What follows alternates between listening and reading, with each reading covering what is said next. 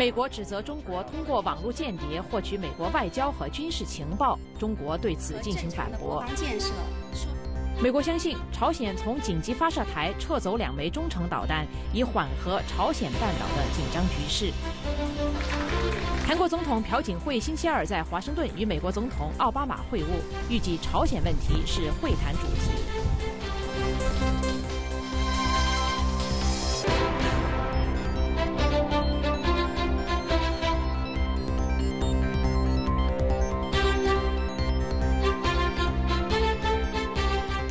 观众朋友，晚上好，欢迎收看《美国之音》5月7号的 VOA 卫视，我是宁鑫。今天在我们第1个小时的节目当中，我们将跟台北记者连线，介绍台湾社会有关两岸关系争议的最新消息。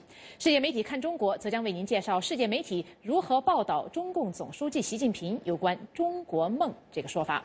下面把镜头交给 VOA 卫视新闻主播李怡华，请他为我们介绍这个小时的国际新闻。怡华，你好。好的，谢谢宁鑫。美国国防部在有关中国军力发展的年度报告中，首次明确指责北京通过网络间谍方式，试图窃取有关美国外交政策和军事计划的信息。不过，中方对此予以否认。下面请看美国之音 VOA 卫视的报道。五角大楼星期一发布的报告中指出，一些针对美国政府电脑系统的网络袭击似乎直接来自中国政府和军方组织。美国国防部副助理国务卿大卫·哈维尔说，网络袭击似乎成为中国军事战略的一部分，中国军方正继续试探在网络进行军事行动的作用，并发展以科技为主的相关训练和演习。这是美国国防部在年度中国军力报告中首次点名指责中国以美国国防网络系统为攻击目标。中国外交部星期二对此表示，这份报告毫无根据。我们认为，美国国防部年复一年发表这样的报告，对中国正当和正常的国防建设说三道四，渲染炒作所谓的中国军事威胁论，这样的做法不利于中美的互信与合作。我们对此表示坚决反对，已经向美方提出了交涉。五角大楼星期一说，这份报告的内容是事实而非猜测，并指出报告反映出美国政府各部门的普遍看法。美国官员对来自中国的网络黑客袭击的批评不断增加，但是一直没有直接指责北京政府，而是希望双方通过对话解决这一问题。以上是美国之音 VOA 卫视的报道。好，在今天 VOA 卫视第2个小时的节目当中，我们有更多有关中国军队的特别报道，请您持续锁定。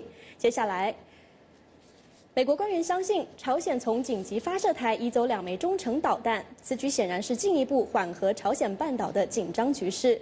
不愿透露姓名的华盛顿国防官员星期一晚间说，平壤最近把2枚无水端导弹从东海的一个发射场移走。韩国媒体也报道了这一动态。几个星期来，华盛顿警告说，朝鲜可能会发射尚未试射的无水端导弹，这种导弹的射程可达3500公里。能达到该地区的几个美国目标。与此同时，韩国总统朴槿惠星期二在华盛顿与美国总统奥巴马会晤，预计会谈的主要内容将涉及朝鲜问题。朴槿惠星期一开始了他对美国为期5天的访问。联合国秘书长潘基文称赞韩国总统朴槿惠对朝鲜挑衅的回应是坚定，但是有节制的。潘基文说，他愿意帮助化解紧张局势，倡导朝鲜半岛的和平。朴槿惠星期一下午拜谒了华盛顿附近的阿灵顿公墓。朴槿惠预定星期三将在国会参议院2院联席会议上演讲。朴槿惠率领的代表团由50多名韩国商界人士组成，他们星期四将在洛杉矶停留，会见韩裔企业界人士。另一方面，台湾与日本渔业委员会星期二召开第1次会议，就双方在上个月签署的有关钓鱼岛海域作业协议进行讨论。不过，中日两国在钓鱼岛问题上的纷争，在过去几个月里不断升高。下面请看美国之音 VOA 卫视的报道。台日双方在上个月签订的新渔业协议，预定将在本周5开始生效。根据新协议内容，台湾渔船被允许的作业范围比过去扩大了4530公里。台湾方面强调，协议包含双边重叠的经济作业区，但不涉及主权争议。星期二在台北举行的首次渔业会议，主要目的是制定制度化协商模式，以进一步协商双边还没有达成共识的各项问题。台湾媒体报道，台湾渔民希望再扩大捕鱼海域到钓鱼岛周围12海里的有争议水域，但是这项提议遭到日方的否决。中国媒体质疑，台湾与日本签订渔业协议是放弃争取钓鱼岛主权。对此，台湾方面强调，绝对不是以渔权换主权。中日两国对钓鱼岛的争议不断升温，双边都曾派遣战机和海监船到该海域巡逻，使得外界担心两国可能因为岛屿纠纷而引爆战争。美国之音 VOA 卫视报道。新闻最后，台湾一些劳工团体将近10天的绝食抗议行动，虽然在星期一宣布结束，但是劳工问题依然是台湾社会的关注焦点，考验着政府的执政能力。星期一，立法院审议劳工退休金方案时，朝野两党对于行政院劳委会官员在工人绝食数天没有与工人见面协商，发出了一致的批评。下面请看美国之音 VOA 卫视记者杨晨从台北发来的报道。绝食拼老本，绝食拼老本，绝食拼老本，绝食拼老本。星期一在台湾立法院外，劳工们高呼口号，向政府表达抗议。这场抗议的起因是台湾90年代资金外移，很多工厂关门。那经过当时工人的这个大量的抗争，大量抗争，结果呢，政府大概在1998年的时候呢，就同意呢用代位求偿的方式呢，先把钱给这群的老工人，把他们的资遣费、退休金。同样呢，另外一方面呢，他们就去准备号称了要向这些逃跑的资本家呢，去把他们当年应该偿付的这个资遣费、退休金呢，去追讨回来。可是结果呢，又经过了16年，16年之后呢，这些资本家退休金呢，其实1毛都没追回来，反而是呢，反过来政府呢，当年用代位求偿方式的把这个拿钱给这群老工人的这些钱呢，现在政府要回去。这笔钱是不是贷款？政府应不应该向工人们追讨？台湾社会有不同的看法。不过，近期在立法院接受质询的行政院劳委会主委潘世伟受到朝野政党批评，离谱，真的太离谱。国民党立委吴育仁提出了这样的问题：16年前官场工人领不到退休金，政府有没有责任？劳委会主委潘世伟承认，当时的制度不健全，我们要想办法来帮他们解决，完全用最宽的方式、最宽的态度来对他们来解决他们的事情。最近，台湾劳工团体多次进行抗议，引发社会关注。劳工们也抗议政府最近推动的劳保年金改革。从去年开始，当劳保年金政府要准备打折的时候呢，我们这些工人团体，也包括这些老工人，都一致希望政府能注意这件事情。那我们的基本诉求就是劳保不能再打折，如果再打折下去，老工人连基本的生活都顾不了。台湾政府表示，由于缴费不足、人口老化，必须改革才能避免一些劳保基金破产。VOA 卫视记者杨晨台北报道。好的，以上就是这个小时的国际新闻。接下来，请您继续收看 VOA 卫视更多的精彩节目。休息一下，不要走开，我们马上回来。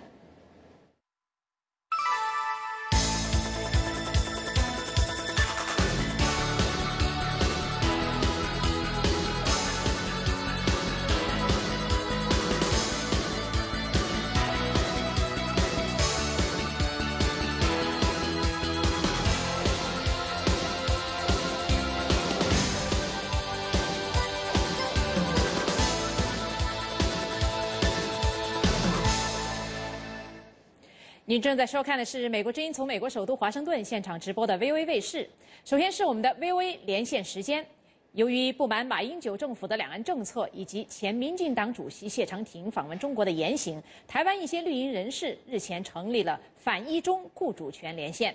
接下来我们就请美国之音驻台北特约记者张永泰来介绍一下相关的情况。永泰你好。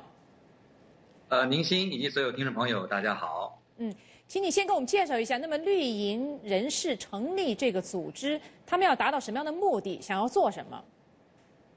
好的，那么这群绿营人士啊，我们应该可以称之为这个基本教义派，就是所谓的深绿人士啊，他们也可以跟这个所谓的台独那么画上等号。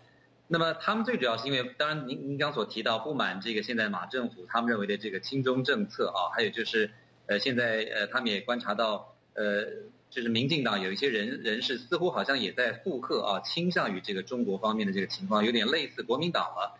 所以他们呢必须要成立这样的一个连线来凸显这个他们要反对这个一中原则，要这个保护这个顾及台湾的这个主权。那么他们要如何落实他们的这个想法呢？那么最主要是透过在台湾各地那么召开研讨会，乃至于设立这个分会那么来唤醒那么一些台湾民众对于台湾主权的一些认知。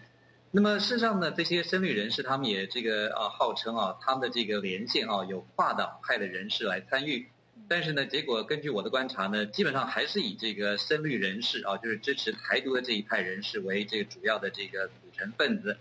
那么另外呢，还有就是说，他们为什么对于谢长廷的这个访中之行特别的这个不满意呢？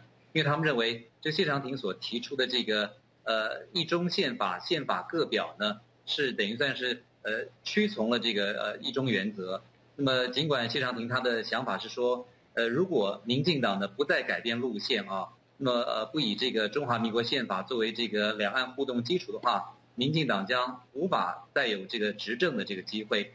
但这样的说法当然明显看出来，对这些深绿人士呢是完全的不买单的那么另外还有就是我们也看到了，在这个成立大会上面呢，那么台湾的前副总统吕秀莲他也特别提到了，就是说他们这些深绿人士呼吁那么台湾的这个政府还有未来的这个台湾的民众就是不能够接受9·2共识，同时呢是必须要这个以这个保护台湾的主权为主，那不断的来这个不要走目前马政府的路线，那么要走出这个自己的道路。那这样的话呢，台湾才会有这个自己的这个生存之道。明星。那么关于这个组织的影响会有多大？能够对台湾有关两岸关系的这个争论产生什么样的效应？媒体或者分析人士有什么看法？跟我们介绍一下好吗？好的。那么像是今天的这个台湾联合报就特别指出了就是到底台独在台湾还有没有所谓的这个政治市场？那么联合报道的结论是说，那么似乎看得出来这个台独的这个市场是越来越萎缩了那么甚至现在已经变成绿营内部他们自己这个斗争的这个工具。也就是说，如果你不够独的话呢，那我就要批判你，变成这样的一个情况。那么包括谢长廷他本人呢，他自己当然对于这样的一个被批评的情况也有些回应谢长廷是认为说，他到中国去访问去交流，不代表他被统战，也不代表他呢认同了这个中共政权，所以他认为这个深绿人士对他的批评是不公平的。而且他还指出部分的这个深绿人士他们过去也曾经到中国访问，那么难道这也代表了这些深绿人士被中国统战了吗？他说当然不是的。所以他希望的这些所谓的基本教义派深绿人士未来能够提出一些更有就是更有意义的、更有创造性的一些方案，而不要只是针对他去这个中国访问来做文章。那么他再度强调了，民进党如果要再度执政的话呢，必须要修正，必须要改变这个目前的两岸政策，否则呢，在台湾呢将永远无法再度执政。明星。好的，谢谢 VOA 卫视台北特派记者张永泰的连线报道。观众朋友，自从中共新任总书记习近平上台以来，他提出的中国梦的说法呢，得到了官方媒体的热捧。然而从一开始提出呢，这个中国梦的定义呢就不太清楚。为此，中国国内外媒体和民众都可能有不同的解读。那么世界媒体对此怎么看？中国网民又是怎么看的？今天稍后的世界媒体看中国呢，主持人齐之峰将来为您介绍，请届时收看。接触信息的脉动，感受时代的心跳，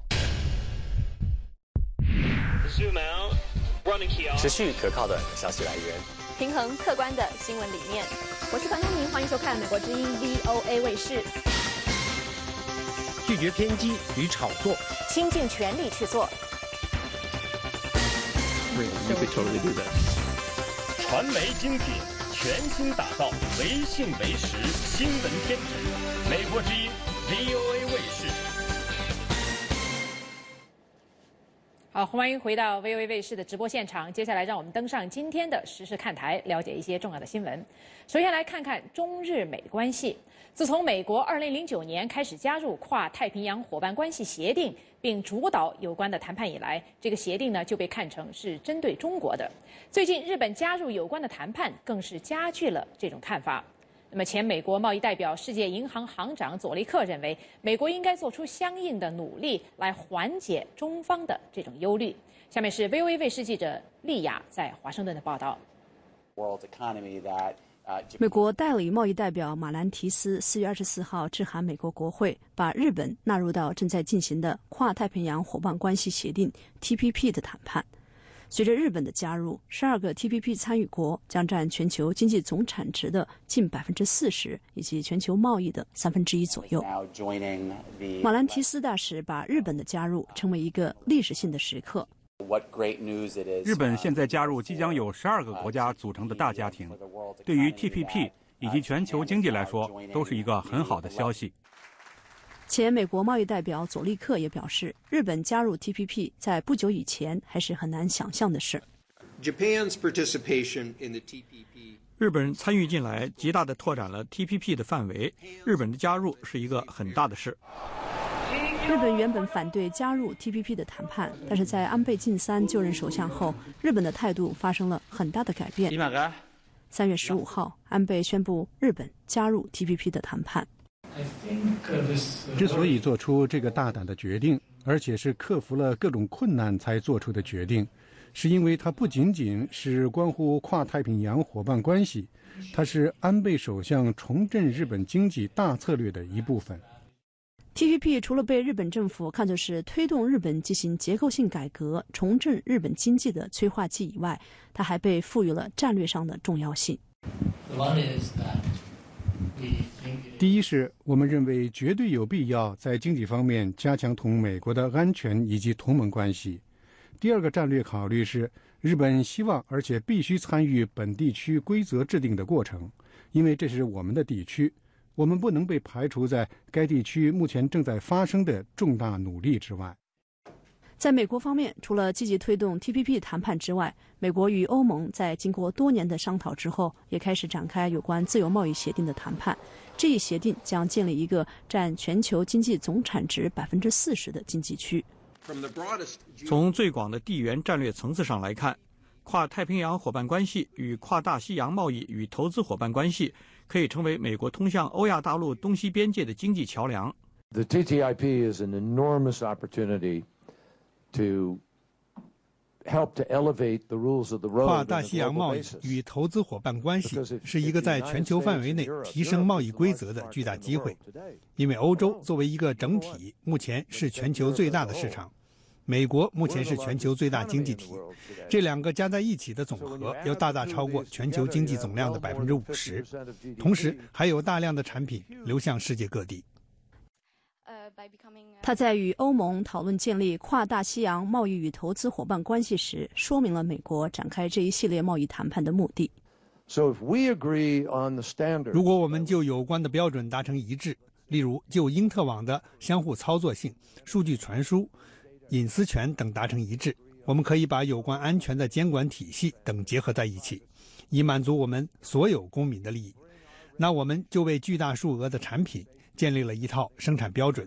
那些希望加入这一体系的国家将不得不提高他们的标准，这就是我们在所有这些谈判中所希望达到的。但是英国金融时报认为，这些协议是美国政府新策略的重要部分，而这些新策略的目的则是为了对付中国这个世界上最大的制成品出口国。文章说，奥巴马政府的新贸易举动也许可以称为 ABC Anyone but China， 即中国除外。该报援引一位共和党重要参议员的助手的话说，美国与欧盟的贸易谈判在很大程度上是我们中国战略的一部分。中国显然也意识到这一点。中国一些人把 TPP 看成是美国遏制中国大战略的一部分。在一些人看来， TPP 以及美欧贸易谈判代表了另外一种策略，即美国政府企图通过吸引志趣相投的国家组成更小的团体来建立新规则，并且是对中国形成合围之势，而不是与之合作。不过，主导过多边贸易谈判的佐利克认为，把中国排除在外的策略不会成功。我不认为这是 TPP 的目的，如果是的话，也不会成功。中国很深地融入了全球和区域供应链，它的增长对于所有 TPP 伙伴国来说都是至关重要的。尽管美国官员和学者都多次表示 TPP 不是针对中国的，但是佐利克认为，鉴于中国对 TPP 存在的疑虑，美国有必要采取具体的措施来回应。对中国做出的一个努力可以是双边的，把贸易自由化与中国自己的结构性改革计划联系起来，例如提高服务业的竞争力和生产率，或是金融领域的改革产生的互补性利益，或是通过加强知识产权的保护，开发和保护具有增值产品的技术等。他认为，美国还可以在世界贸易组织的框架下加强与中国的合作，积极推动建立一个更加健康的全球经济体系。这些倡议可以清楚地向中国表明，美国的经济策略不是一个遏制中国的策略，而是会给中国带来机会。如果中国也为开放性市场的区域和全球体系承担责任的话。金融时报认为，美国撇开中国建立新贸易规则这个新思路的风险在于，这种方式可能促使中国进一步背离全球贸易体系，削弱而不是强化其遵循这一体系的动机。文章说，如果这最终成为现实，那么美欧贸易谈判以及 TPP 将不是引领全球金融经济一体化的新时代，而是在全球化的棺材上又钉下了一颗钉子。VOA 卫视丽雅、张松林、任玉阳华盛顿报道。好，下来我们再来看一下中东问题。巴勒斯坦领导人阿巴斯和以色列总理内塔尼亚胡这个星期分别访问中国，两人都表示希望与刚就位的中国新领导班子建立良好的合作关系。虽然巴以各自有其利益考量，但中国积极推动中东和谈的意图呢，也具体展现在国家主席习近平提出的4点新主张。下面请听美国之音记者钟晨芳的报道。中国国家主席习近平6号在北京和来访的阿巴斯举行会谈后，就解决巴勒斯坦问题提出了4点主张，包括坚持巴勒斯坦独立建国，以谈判作为实现巴以和平唯一途径，坚持土地换和平原则，以及国际社会为推进和平提供保障。美国也在敦促以色列和巴勒斯坦恢复和平谈判，并要求国际社会协助促成双方会谈。耶路撒冷邮报在报道巴以领导人访华的时候说，在此之前，中国一直未曾在中东外交进程上扮演积极角色，尽管他曾经表达希望加入由美国、俄罗斯、欧盟和联合国组成的中东问题4方会谈。法新社报道说，北京传统上习惯与中东事务保持距离，但近年来开始采取较积极的作为。4月底访问巴勒斯坦和以色列的中国中东事务特使乌斯科对新华社说，他在访问中感到巴以双方都有和谈意愿，不过在重返和谈的条件上有差距。这是在1967年边界的这个基础上，建立一个独立的、享有完全主权的、以东耶路撒冷为首都的巴勒斯坦国，这个是巴勒斯坦方面非常关心的这个问题。对于巴勒斯坦的坚持，乌斯科说，以色列方面却认为应该尽快开始谈判，而不是在谈判前提出先决条件。巴勒斯坦权力机构主席阿巴斯5号抵达北京进行3天访问，以色列总理内塔尼亚胡则是在6号先到上海，8号再到北京进行一共5天的访问。两人在中国的行程不长，但有2天重叠。中国外交部发言人华春莹说，如果有需要，中国愿意协助阿巴斯和内塔尼亚胡会面。中方是高度的重视推动中东的和平进程，愿意为尽早恢复巴以和谈发挥积极和建设性的作用。如果巴以2国领导人有在华举行会面的希望或者要求，中方将提供必要的协助。以色列媒体报道说，在中国新领导层正开始一个可能长达10年的统治期之际，内塔尼亚胡会试图向他们表达以色列对一些中东区域问题，例如伊朗、叙利亚和埃及的立场，以便北京当局在制定相关政策时能纳入考量。以上是美国之音记者钟晨芳的报道。2个星期前，孟加拉国一栋服装加工厂大楼倒塌，造成700多人死亡。这次惨案引起人们对发展中国家整个服装加工业问题的关注。下面我们就来看看 VOA 卫视的报道。这栋大楼倒塌前5个月，孟加拉国的另一家服装工厂发生大火，造成100多人死亡。人权观察亚洲事务部主任约翰·希夫顿说，工厂老板和政府必须确保厂房安全。他表示，如果服装行业工人建立工会，有权因工伤事故提出起诉，行业的工作条件也会得到改善。Bangladesh has very, very problematic labor conditions. 孟加拉国的劳工处境恶劣，厂方之所以可以驱使劳工按时快速地生产出高质产品，就是因为工人们没有任何权利。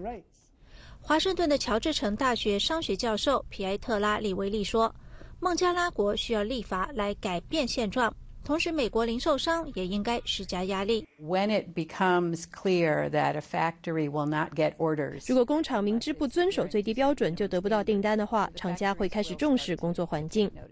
孟加拉国是仅次于中国的世界第2大服装出口国。希夫顿说，孟加拉国350万服装工人属于世界上最廉价的劳力行列。他们来自社会经济底层，即使你给他们一份在世界上任何地方都绝对没有人会接受的工资，他们也不会跟你争执太多。工资低但有能力生产高质量的衣服，这是服装加工厂从一个国家搬迁到另一个国家的原因。China was the dominant force. 5到10年前，中国曾经是行业的主力，可是中国的工资涨了3倍，所以服装厂商觉得在中国加工太昂贵，突然间人工太高了，那么厂商就会搬到成本更低的地方去，比如越南、孟加拉国、巴基斯坦和印度。因为劳动力是行业最大的单项成本，美国公司发现雇用海外合同商来加工服装更合算。李维利说，这就是为什么美国服装公司不拥有自己的工厂。Instead, they place orders through a very complex international supply chain. 取而代之，他们通过复杂的国际供应链去发订单。尽管我们往往注意到商店里的标价和工人工资之间有很大差别，可是事实上，整个产业中没有一方在赚大钱。Throughout this whole process, that are making a whole lot of money. 李维利指出，服装加工产业往往让一个国家的工业化扎根并茁壮成长。他说，18世纪初的英国如此。19世纪初的美国如此，大约10年前的中国也是如此。布洛克，美国之音，华盛顿报道。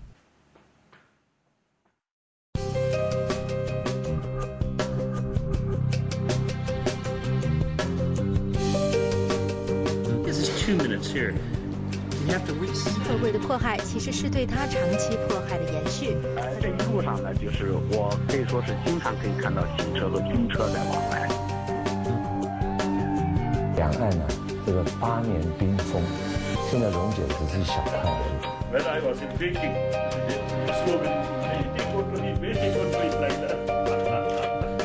We've been very impressed with what they've been able to do. Now, there's nothing you can do. 但是，只要女性参加直接战斗的事实得不到法律的承认，至少能让我们去香港这样的地方。The waters that are legitimately theirs.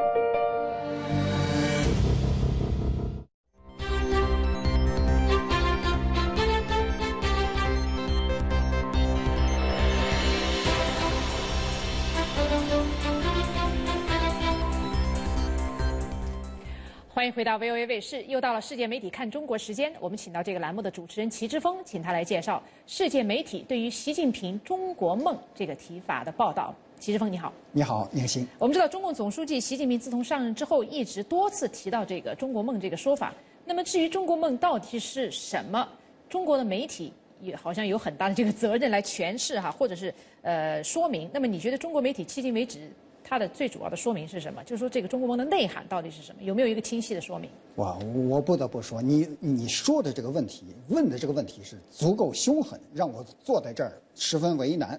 说实话，也让中国媒体感到为难和脸红。那我为什么这么说我为难呢？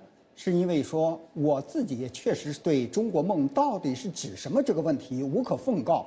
说中国媒体为难加脸红，是说中国媒体除了无可奉告之外，还不能公开说明自己是无可奉告，不能说中国梦笼笼统统模模糊糊，不能说皇帝的新衣实际上是四大皆空，什么也没有。迄今为止，被认为是中国最好的新闻机构、最雄心勃勃的新闻机构财经网做出了最大的努力进行说明。财经网在昨天，也就是5月6日发表一篇报道，援引习近平本人的话，对中国梦进行了阐释。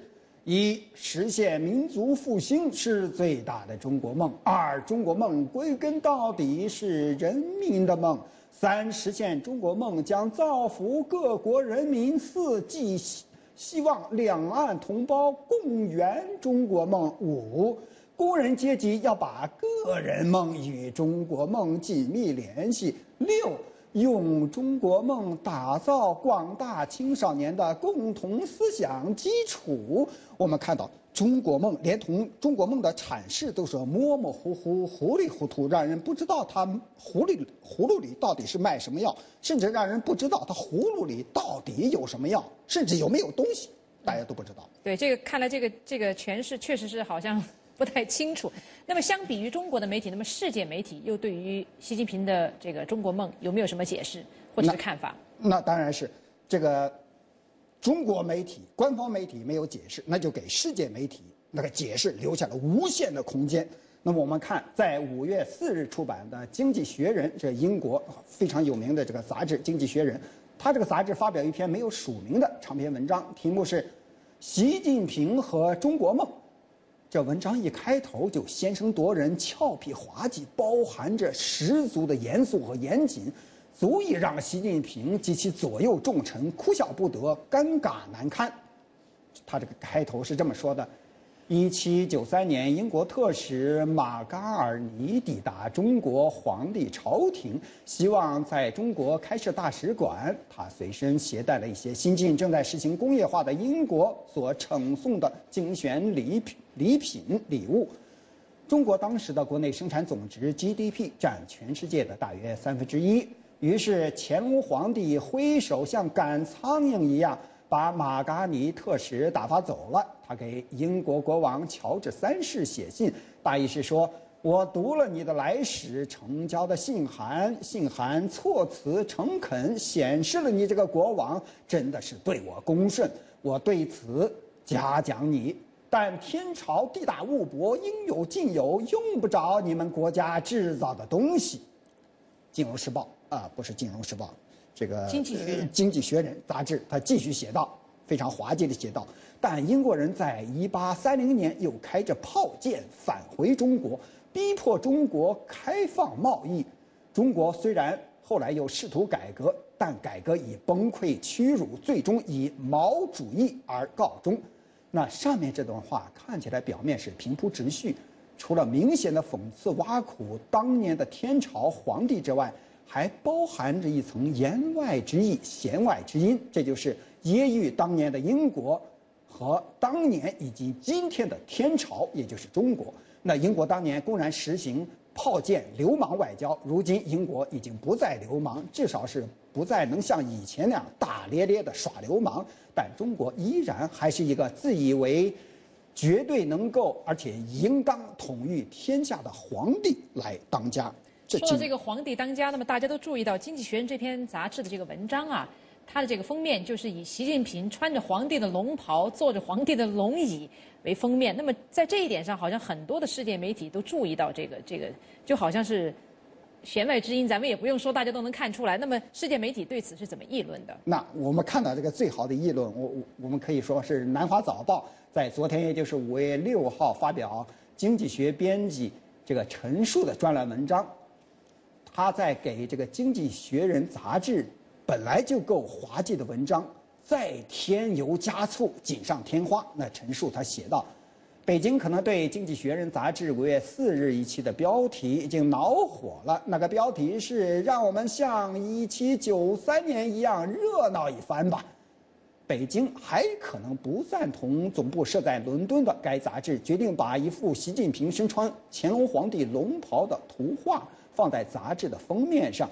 陈述接着对《经济学人》的文章进行了这样的一番阐释性的报道。他写道：如今习近平主席说，他对中国未来的设想是所有的中国人都应当感到骄傲的中国梦。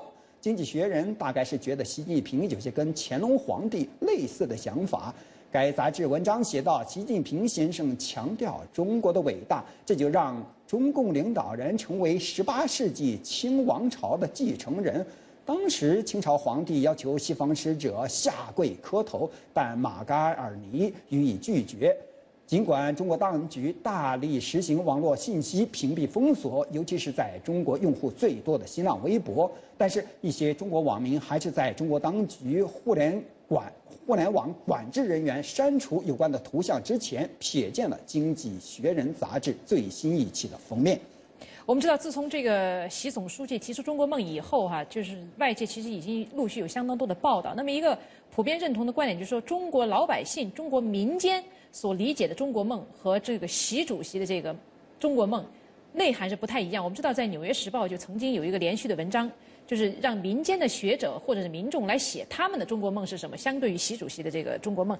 那么对这种情况，就是说民间和官方对于中国梦的不同的理解，那么世界媒体有什么报道？那这种报道是非常有意思的。这世界报道首先就觉得这个中国当局所宣传的这个梦是非常可笑的。它最大的可笑之处是，显然是中国当局是号令中国民众在不睡觉的时候步调一致，跟听党的话；在睡觉的时候也要步调一致，做党中央规定的哪一种梦，同一种梦，不能做第二种梦。那这方面，这日本时事社有一个说笑话不笑高级黑的那个报道。我们看时事社的报道，那日本时事社他在4月9日出版的这个报道，他说4月9日出版的中共中央机关报《人民日报》报道说，中共中央政治局常委刘云山就习近平国家主席提倡实现中华民族伟大复兴的中国梦发出指示，要求在学校教育中加强宣传。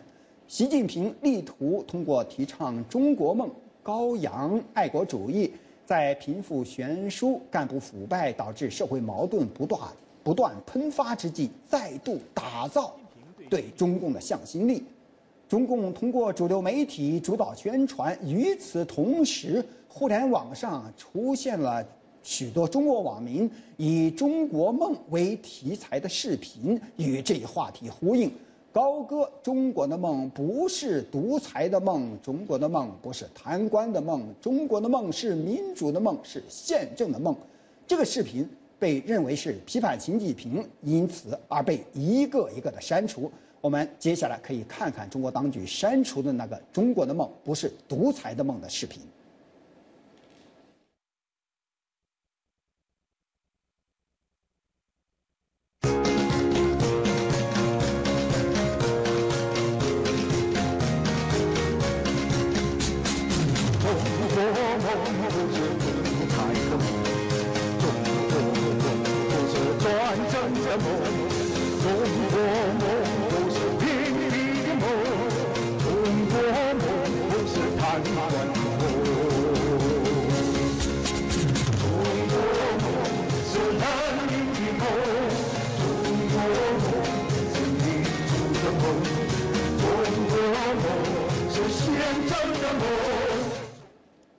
好，这个录像真的是非常有意思。看来中国的网民现在这个手段，这个表达他们意见的手段也非常丰富了。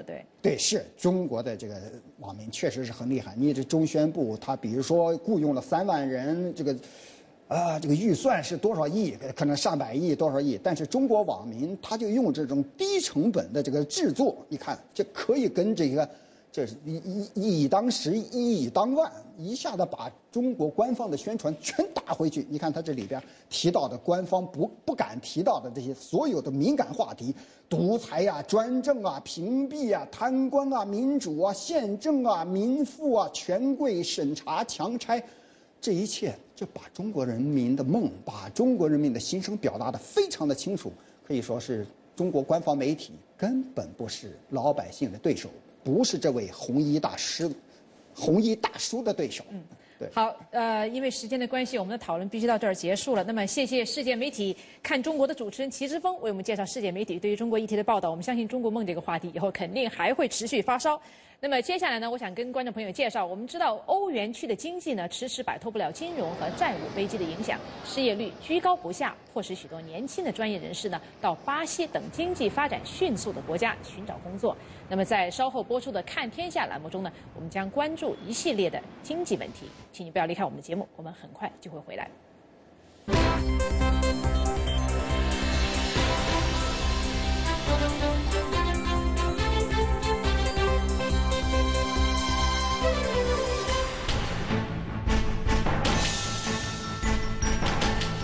我们反对将有关的问题政治化。作为一个太平洋沿岸国家，美国和亚太地区有着很长的历史渊源。这个火腿之都出产的火腿为什么这么特别？大家好，咱们快去看看他家有多豪华。中国的网络防火墙有一个非常灵活。You guys got him. 欢迎收看《走进美国》。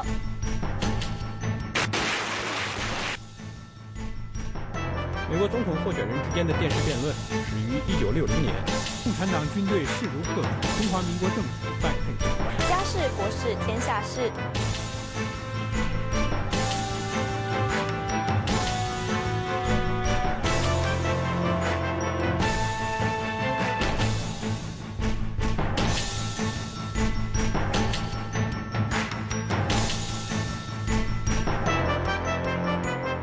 亚太5号卫星转发器 KU 频段，东经138度，下行频率12439.5兆赫，符号率每秒2500千伏，前向纠错3/4，极化方式垂直极化 ，PID 分组识别码1010视频1011音频。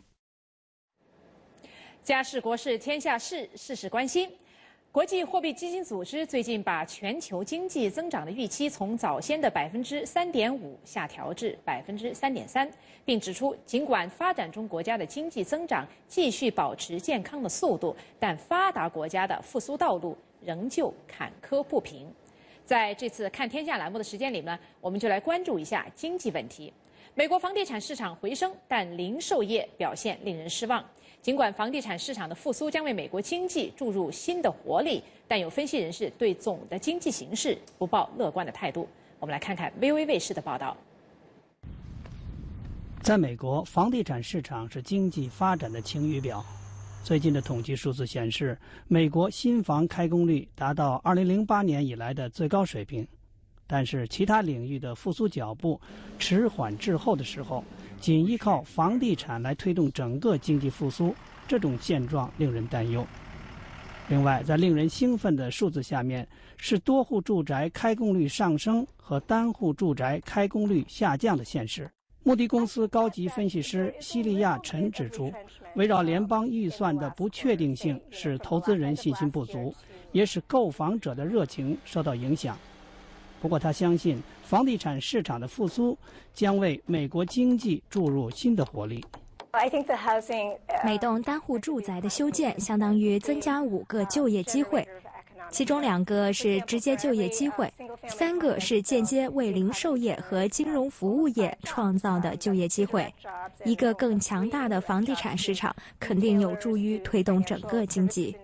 房地产市场带动家得宝等公司的房屋装修材料销售，但美国全国的零售额实际上下降了，说明消费者支出今年第1季度比分析人士预期的要疲软。根据最近一项对美国人消费方式的研究，94%的美国人在购买日常用品和副食品的时候仍旧精打细算，即使经济好转，他们也打算继续过紧日子。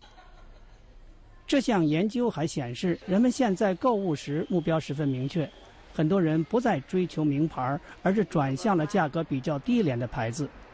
另外，还有不少人在购物时充分利用减价券。美国运通公司首席执行官陈纳德对经济增长前景持非常谨慎的态度。我认为总的来看，经济复苏会比较慢。我不太相信经济在近期内会有任何大的起色。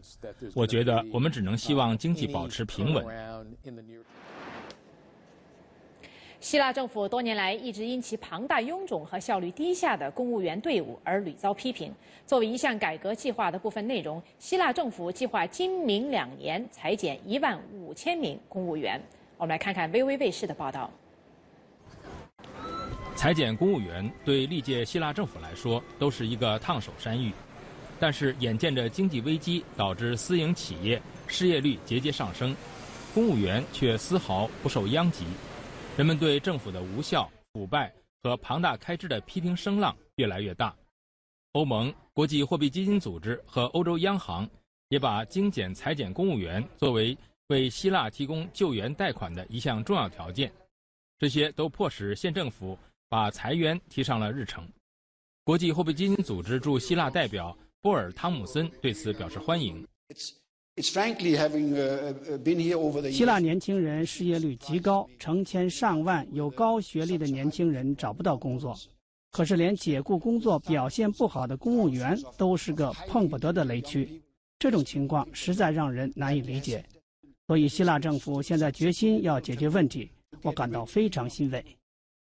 但希腊最大的公务员工会表示，政府的做法侵犯了公务员的宪法权利。工会将组织一系列抗议和罢工活动。宪法规定公务员为终身制，我们要求政府尊重宪法。这不仅涉及公务员的工作保障，而且还涉及公营机构的中立性和独立性。希腊民众显然不认同这种看法。不好好工作的人、懒惰的人都应该离开。我们交了税，就应当得到服务，但是政府部门并不总是为你提供应有的服务。这种雇员没有人愿意第二次见到。希腊政府已经削减了公务员的许多福利，其中包括一些毫无道理的福利，例如按时上班就能得到奖励等等。另外，公营机构也开始对雇员的业绩进行考评。希腊共有公务员70万人，可以想见，减员措施将遭遇巨大的阻力。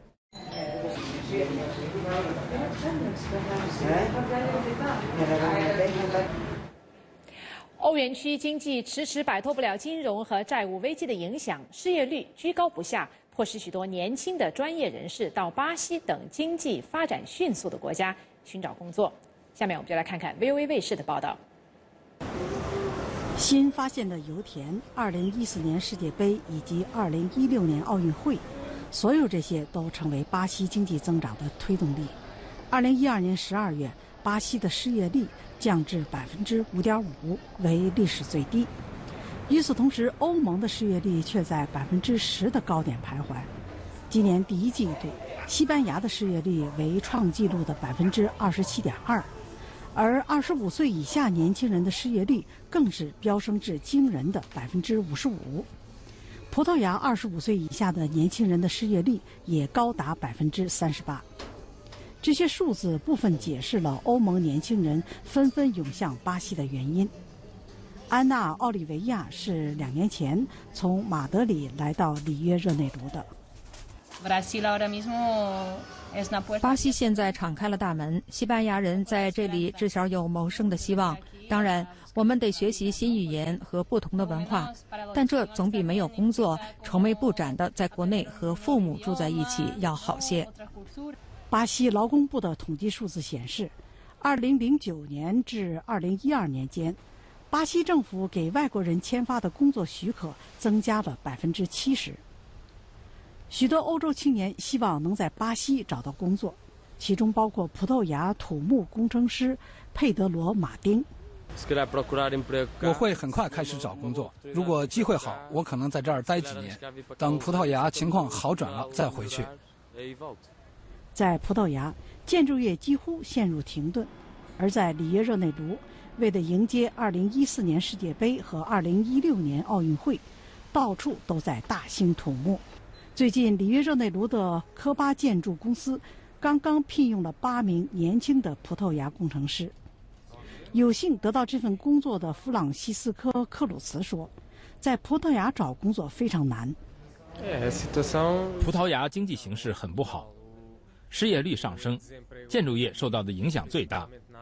对想出国的葡萄牙工程师来说，最愿意考虑的是讲葡萄牙语的非洲国家和巴西。另一位葡萄牙工程师安娜·冈卡尔维斯说，跟他同年毕业的很多人都离开了葡萄牙。因为巴西也讲葡萄牙语，所以来巴西的葡萄牙年轻人越来越多。为奥运会和世界杯做准备，建筑业工作机会非常多，工资也不错，所以吸引了很多人。就像欧洲青年前往把巴西寻求工作机会一样，一些欧美公司呢也前往经济发展迅速的国家寻求扩大市场。美国著名咖啡连锁店星巴克就锁定了印度这个极具潜力的市场。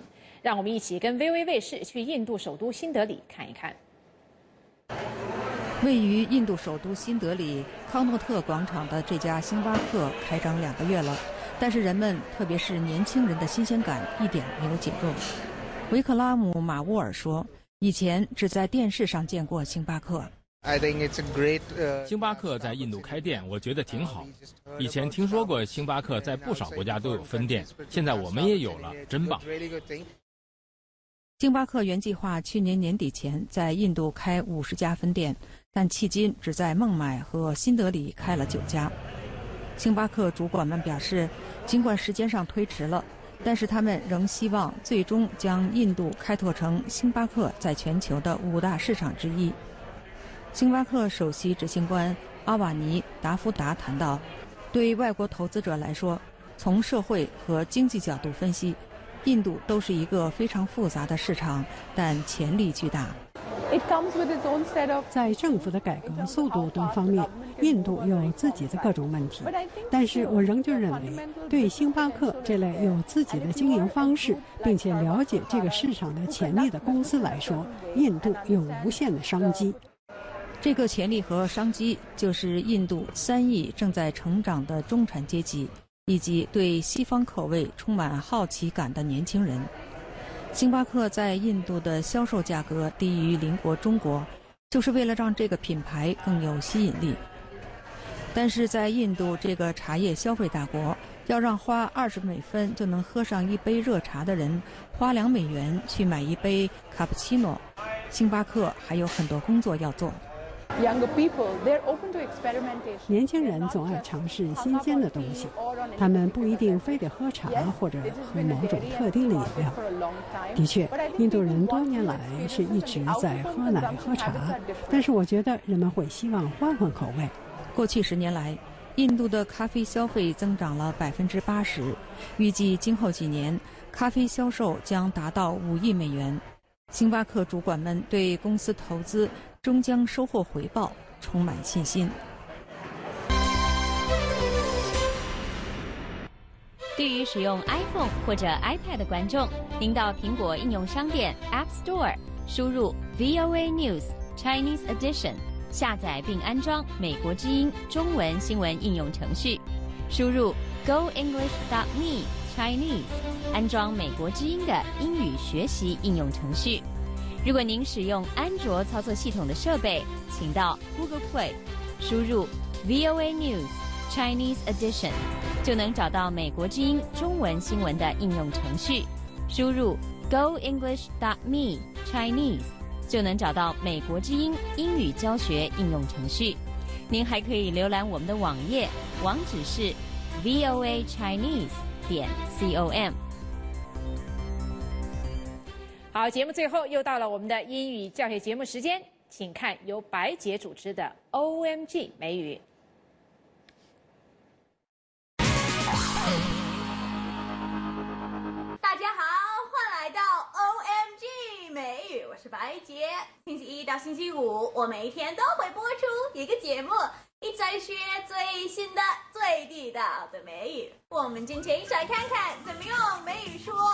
这就是我就这样 do my thing, do my thing, do my thing, do my thing, do my thing. I'm gonna do my thing. Do my thing 就是我行我素。I'm gonna do my thing. I'm gonna do my thing. I'm gonna do my thing. I'm gonna do my thing. I'm gonna do my thing. 我就要我行我素。I'm gonna do my thing. I 我就要我行我素，随时你羡慕嫉妒恨。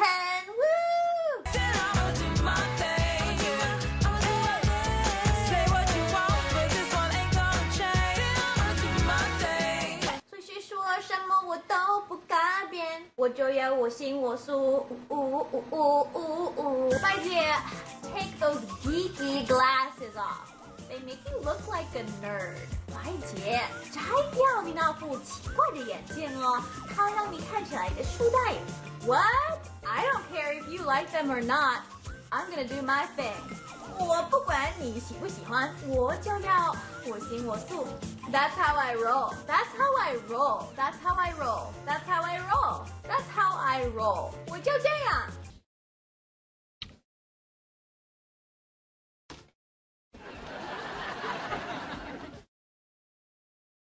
That's right, you saw what you saw.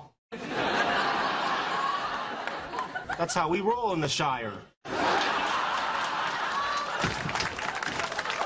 生活大爆炸中的 Leonard 为万圣节装扮成一个霍比特人 Hobbit， 而传说霍比特人都住在一个叫夏尔国 The Shire 的地方，所以他亲吻 Penny 后对 Penny 现任的男友说 You saw what you saw.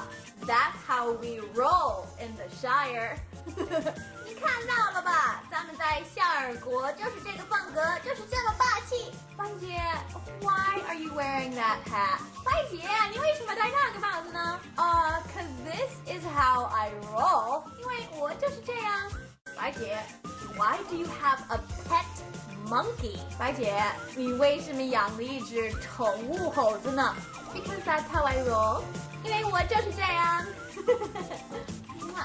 I roll like that. I roll like that. I roll like that. I roll like that. I roll like that. 我就这样。Oh my God， 白姐 ，Did you drink all of these Red Bulls？ 我的天呐，白姐，你把这么多瓶红牛都喝完了吗？Yeah, this is my. Let's see. This is my 5th one. 是啊，这是我第5个红牛。But why？ 为什么呀 ？I roll like that during finals week. 一到期末考试这个星期，我就这样。好 ，It's your turn， 请用英文写个评论告诉我。Tell me how you roll. Tell me how you do your thing. Do you wear crazy hats or drink a lot of Red Bull or have a pet monkey? 好，以上就是今天的 OMG 美语，我们明天见，拜拜。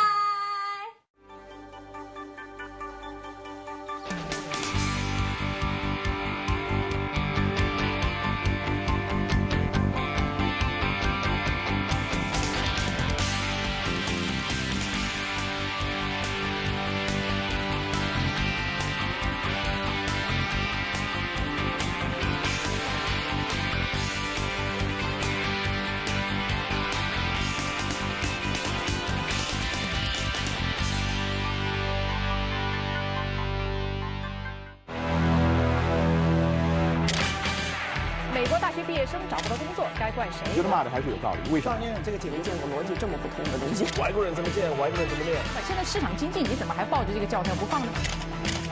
欢迎回到焦点对话。罗马就是被面包和马戏掏空的。宝生，你的看法是什么？每周5晚焦点对话。好，以上就是今天 VOA 卫视第1个小时的节目，感谢您的收看。节目的最后呢，请您透过电视画面来收看英国全国吉祥物大赛的情景。我是宁欣，仅代表 VOA 卫视所有的工作同仁，祝您晚安。也请您不要离开，继续收看 VOA 卫视今天第2个小时由肖寻主持的精彩的节目。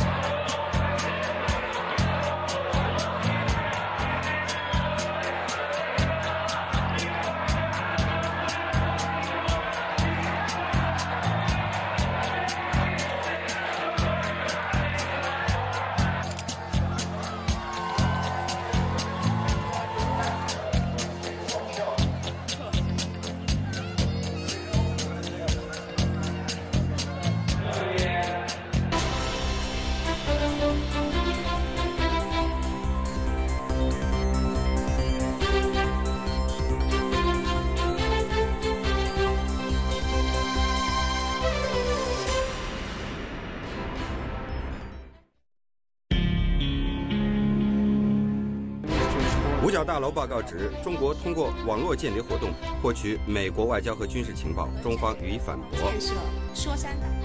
美官员称，朝鲜从紧急发射台撤走2枚中程导弹，有意缓解朝鲜半岛局势。韩国总统与奥巴马星期二在华盛顿会晤，预计重点讨论朝鲜问题。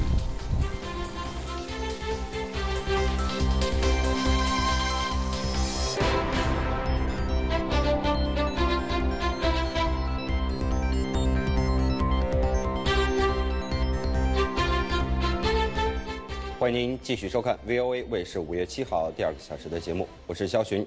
五角大楼在递交给国会的中国军力以及安全局势动态2014年度的报告中指出，在过去的1年时间里呢，美中之间的军事互动有好转的迹象，而且中方在军事信息透明化方面也做出了一定的努力。另一方面呢，即便是中国的鹰派军方学者也承认，腐败是中国军力发展一大杀手。那么这个小时呢，我们将为您安排一组和中国的军事相关的特别报道。那么在今天的时事大家谈时间里，我们要讨论的是中国当局为何惧怕家庭教会。首先呢，请李一华为您介绍这个小时的新闻。一华。好的，谢谢肖寻。新闻首先，美国国防部在有关中国军力发展的年度报告中，首次明确指责北京通过网络间谍试图窃取有关美国外交政策和军事计划的信息。不过，中方对此予以否认。下面请看美国之音 VOA 卫视的报道。五角大楼星期一发布的报告中指出，一些针对美国政府电脑系统的网络袭击似乎直接来自中国政府和军方组织。美国国防部副助理国务卿大卫·哈维尔说，网络袭击似乎成为中国军事战略的一部分。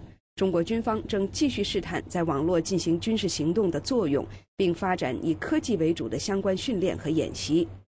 这是美国国防部在年度中国军力报告中首次点名指责中国以美国国防网络系统为攻击目标。中国外交部星期二对此表示，这份报告毫无根据。我们认为，美国国防部年复一年发表这样的报告，对中国正当和正常的国防建设说三道四，渲染炒作所谓的中国军事威胁论，这样的做法不利于中美的互信与合作。我们对此表示坚决反对，已经向美方提出了交涉。五角大楼星期一说，这份报告的内容是事实而非猜测，并指出报告反映出美国政府各部门的普遍看法。美国官员对来自中国的网络黑客袭击的批评不断增加，但是一直没有直接指责北京政府，而是希望双方通过对话解决这一问题。以上是美国之音 VOA 卫视的报道。好的，在稍后的节目当中，我们有更多有关中国军事的特别报道，请您持续锁定。接下来，美国官员相信朝鲜从紧急发射台移走2枚中程导弹，此举显然是进一步缓和朝鲜半岛的紧张局势。不愿透露姓名的华盛顿国防官员星期一晚间说，平壤最近把2枚无水端导弹从东海的一个发射场移走。韩国媒体也报道了这一动态。几个星期来，华盛顿警告说，朝鲜可能会发射尚未试射的无水端导弹，这种导弹的射程可达3500公里，能达到该地区的几个美国目标。另一方面，台湾与日本渔业委员会星期二召开第1次会议，就双方在上个月签署的有关钓鱼岛海域作业协议进行讨论。此外，中日2国在钓鱼岛问题上的纷争在过去几个月里不断升高。下面请看美国之音 VOA 卫视的报道。台日双方在上个月签订的新渔业协议，预定将在本周5开始生效。根据新协议内容，台湾渔船被允许的作业范围比过去扩大了4530公里。台湾方面强调，协议包含双边重叠的经济作业区，但不涉及主权争议。星期二在台北举行的首次渔业会议，主要目的是制定制度化协商模式，以进一步协商双边还没有达成共识的各项问题。台湾媒体报道，台湾渔民希望再扩大捕鱼海域到钓鱼岛周围12海里的有争议水域，但是这项提议遭到日方的否决。中国媒体质疑，台湾与日本签订渔业协议是放弃争取钓鱼岛主权。对此，台湾方面强调，绝对不是以渔权换主权。中日两国对钓鱼岛的争议不断升温，双边都曾派遣战机和海监船到该海域巡逻，使得外界担心两国可能因为岛屿纠纷而引爆战争。美国之音 VOA 卫视报道。新闻最后，台湾一些劳工团体将近10天的绝食抗议行动，虽然在星期一宣布结束，但是劳工问题依然是台湾社会关注的焦点，考验着政府的执政能力。星期一，立法院审议劳工退休金方案时，朝野两党对于行政院劳委会官员在工人绝食数天却没有与工人见面协商，发出了一致的批评。下面请看美国之音 VOA 卫视记者杨晨从台北发来的报道。绝食拼老本，绝食拼老本，绝食拼老本，绝食拼老本。星期一在台湾立法院外，劳工们高呼口号，向政府表达抗议。这场抗议的起因是台湾90年代资金外移，很多工厂关门。那经过当时工人的这个大量的抗争，大量抗争，结果呢，政府大概在1998年的时候呢，就同意呢用代位求偿的方式呢，先把钱给这群的老工人，把他们的资遣费、退休金。同样呢，另外一方面呢，他们就去准备号称了要向这些逃跑的资本家呢，去把他们当年应该偿付的这个资遣费、退休金呢，去追讨回来。可是结果呢，又经过了16年，16年之后呢，这些资本家退休金呢，其实1毛都没追回来，反而是呢，反过来政府呢，当年用代位求偿方式的把这个拿钱给这群老工人的这些钱呢，现在政府要回去。这笔钱是不是贷款？政府应不应该向工人们追讨？台湾社会有不同的看法。不过，近期在立法院接受质询的行政院劳委会主委潘世伟受到朝野政党批评，多人都在离谱，真的太离谱。国民党立委吴育仁提出了这样的问题：16年前官场工人领不到退休金，政府有没有责任？劳委会主委潘世伟承认，当时的制度不健全，我们要想办法来帮他们解决，完全用最宽的方式、最宽的态度来对他们来解决他们的事情。最近，台湾劳工团体多次进行抗议，引发社会关注。劳工们也抗议政府最近推动的劳保年金改革。从去年开始，当劳保年金政府要准备打折的时候呢，我们这些工人团体，也包括这些老工人，都一致希望政府能注意这件事情。那我们的基本诉求就是劳保不能再打折，如果再打折下去，老工人连基本的生活都顾不了。台湾政府表示，由于缴费不足、人口老化，必须改革才能避免一些劳保基金破产。VOA 卫视记者杨晨台北报道。好的，以上就是这个小时的国际新闻。接下来 VOA 卫视还有更多精彩节目，请您持续锁定。现在我们把时间交还给主持人肖寻。好的，一华，谢谢你。您收看的是美国之音在美国的首都华盛顿为您现场直播的 VOA 卫视。就在上个月，也就是4月份，河南平顶山和安阳分别传出当局重判家庭教会成员以及警方冲击家庭教会活动的消息，再度引发国际社会对中国的家庭教会以及中国宗教自由状况的关注。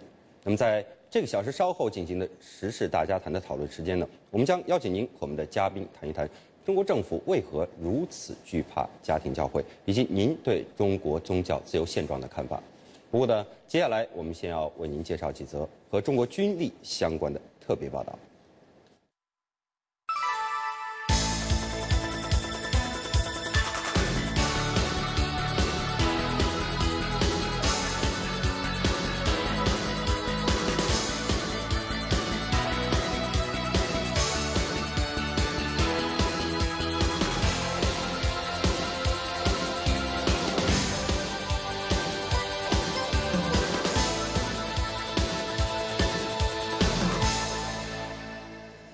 欢迎收看 VOA 卫视。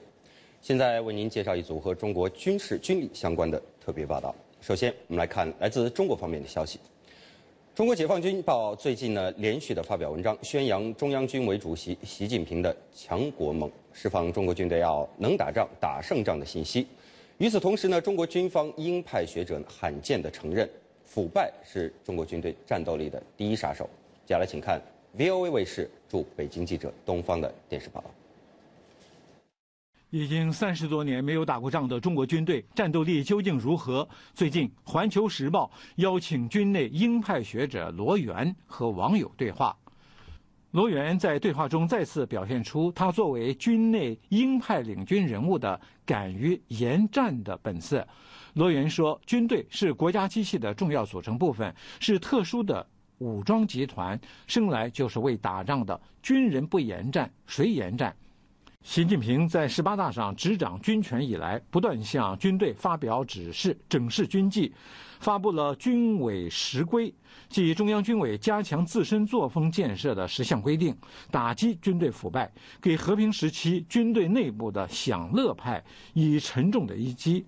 北京独立记者、专栏作家高瑜说：“从习近平来讲，他这不停地讲军队要能打仗，要打胜仗，这是他真正的担心。你现在你看，中国要是一个大国，而且是周边国家那关系都那么僵化，矛盾丛生，连越南这不都开始了吗？在这种情况下，你的军队说真话，你一打败仗。”你这个军威怎么树立呀？罗源在和《环球时报》网友对话的时候，罕见地承认腐败是解放军战斗力的第一杀手。他表示，中国军队存在着腐败问题，这是不可否认的。罗源警告说，军队腐败不除，则未战先败。罗源说，他认为现在最大的腐败是吏治腐败，凡买官卖官者，严惩不贷。中国网络上广泛流传着中国军队内部比较容易升迁的有3爷，首长的少爷、姑爷和师爷，不属于这3爷的只好请客送礼。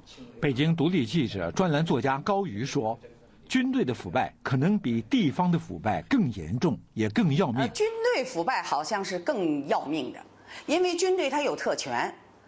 它有飞机军舰，它可以走私的，80年代就开始走私，就是说是就是军队的，所以军队的腐败是真正关系到现在这个共产党的政权的。罗源对惩治军内腐败开出的药方，包括从高级领导干部的源头抓起，管住钱，管住车，管住房，管住家属子女，管住身边工作人员，并要加强监督、自查、互查，接受民众和舆论的监督检查。不久前，民众和舆论曝光奔驰、宝马等豪华军车，导致中央军委决定在全国置换新的军车牌照。《纽约时报》报道说，由于军牌附带的免交过路费、超速、闯红灯、免罚款等特权，军方人员将军牌出售或者给亲友使用，并滋生了制售假军牌的行业。一副真军牌价格高达25万人民币，600元可以买到一副假军牌，加价200元还可以配假的士官证。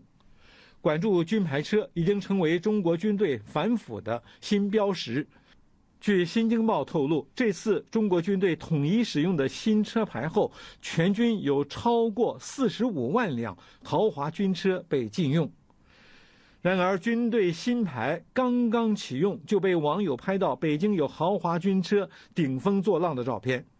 中国官媒援引北京军区的解释说，这些车辆是颁布10条之前买的，如果不使用会造成浪费。很多网友尖锐地发表评论，有位网友叫大山大虫地说，只要真管，不换牌也能管住，管理不善换牌也没有用。另外一位网友说，不抓管理，军内特权分子照样作威作福，换牌只是换汤不换药，只是蒙骗老百姓。美国之音 VOA 卫视记者东方北京报道。好，继续是和中国的军事军力相关的报道。接下来我们来看一则来自华盛顿方面的消息。五角大楼已经发布了这个2013年度的中国军事以及安全发展态势的报告。昨天呢，五角大楼的官员就此做了相关的新闻简报。接下来请看 VOA 卫视记者燕青的报道。哈尔维表示，根据美方的观察，中方在继续从事长期全面的军事现代化工程，目的是要加强中国军队的作战能力，力争打赢以信息化为主、高强度、持续时间不长的地区性战役。虽然中共从去年秋天到今年春天这段时间里进行了领导人换届，但是在军事现代化方面，政策大体上是持续性的。中国领导层继续将军事现代化看作是强国战略的一个中心组成部分。在美国国防部看来，中国军方目前尽管面临着一系列的辛劳使命，但是中方在军事上的投资，其主要的动力和焦点还是围绕着台湾海峡潜在的变故，而这一点并没有因为两岸之间的关系有所改善而受到影响。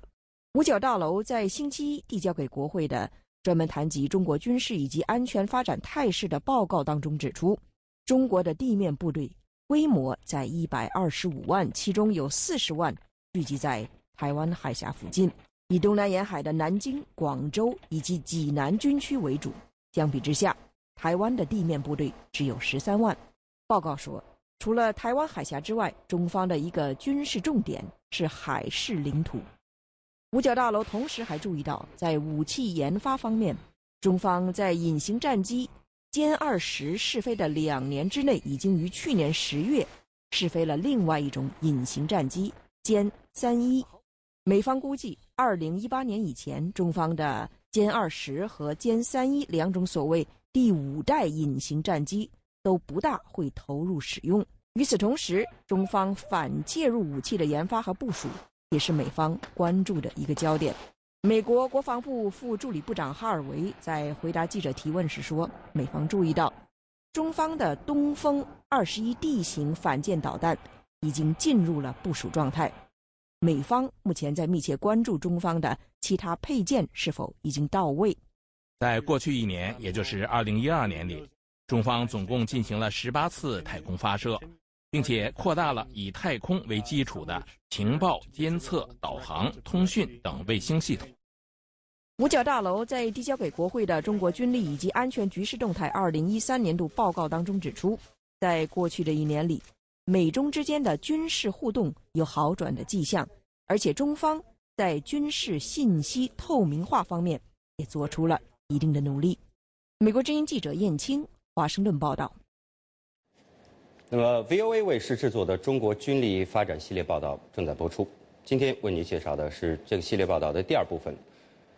被称为是航母杀手的解放军东风21D 弹道反舰导弹一直是美国军事界关注的焦点。最近有报道说，中国已经部署了一批东风21D 反舰导弹。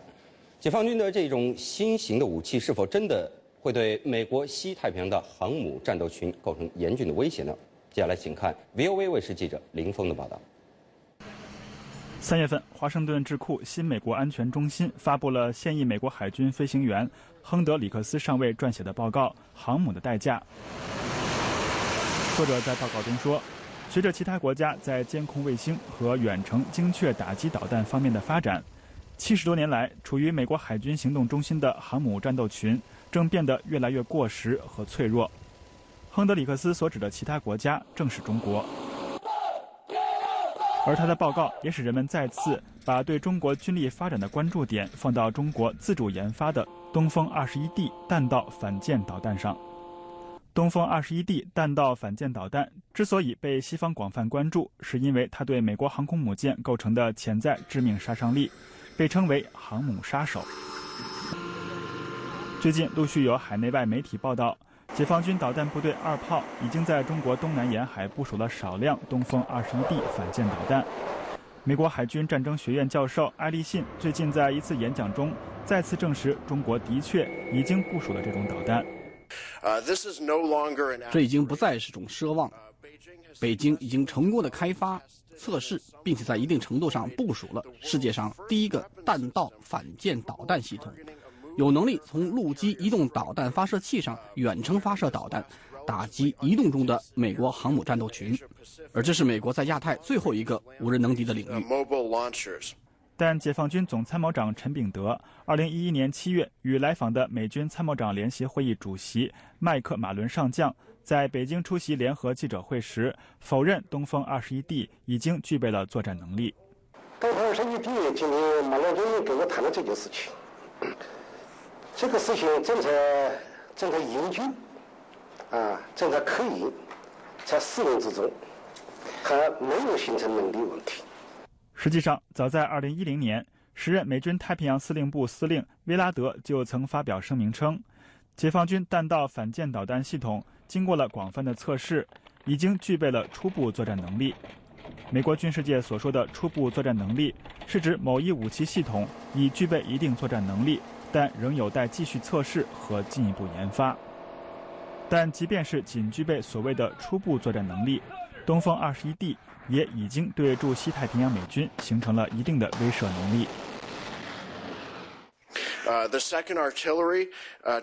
一旦中美爆发冲突，中国的战略导弹部队第二炮兵已经有能力，至少是可以尝试使用东风21D 对抗美军的航母战斗群，因此预计中国将会取得越来越强的震慑力。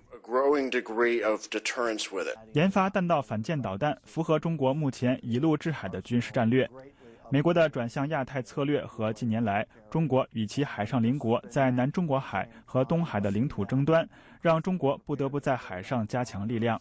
而以太空技术为基础的陆基弹道导弹正是中国优势之所在。不过，东风21D 这一仍在研发中的武器系统，能否真正成为美国航母的杀手呢？2011年，时任海军作战部长加里·拉夫黑德上将曾经表示，即使东风21已经成为一个有新闻价值的武器，但事实是，我们的航空母舰可以操作，而且我们有可以制约这类武器的系统。虽然目前中国还没有什么武器能够像东风21D 这样吸引美国海军战略专家的眼球，但也有不少军事专家认为，用弹道导弹攻击可移动的海上目标，在实际操作中有很多难以逾越的障碍。这种武器的威力有被夸大的嫌疑，甚至连解放军总参谋长陈炳德也承认东风21D 仍面临许多困难。但是这种高新技术的近端武器困难重重，要经费投入，要先进的技术，还要有高素质的人才，这都是制约它发展的根本因素。正如陈炳德所说，中国要想让东风21D 真正形成作战能力，还需要高素质的人才。近年来，中国军队在硬件方面取得了有目共睹的进步，东风21D 也的确在理论上有可能成为极具攻击力的武器系统。但在软件方面，即中国军队的指挥能力、协调能力、各兵种之间的配合和士兵对先进武器的操作和应用等方面还远远不足。在本部系列报道的下一部分，我们将为您介绍中国空军训练的发展和演变，请您继续关注。VOA 卫视林峰，华盛顿报道。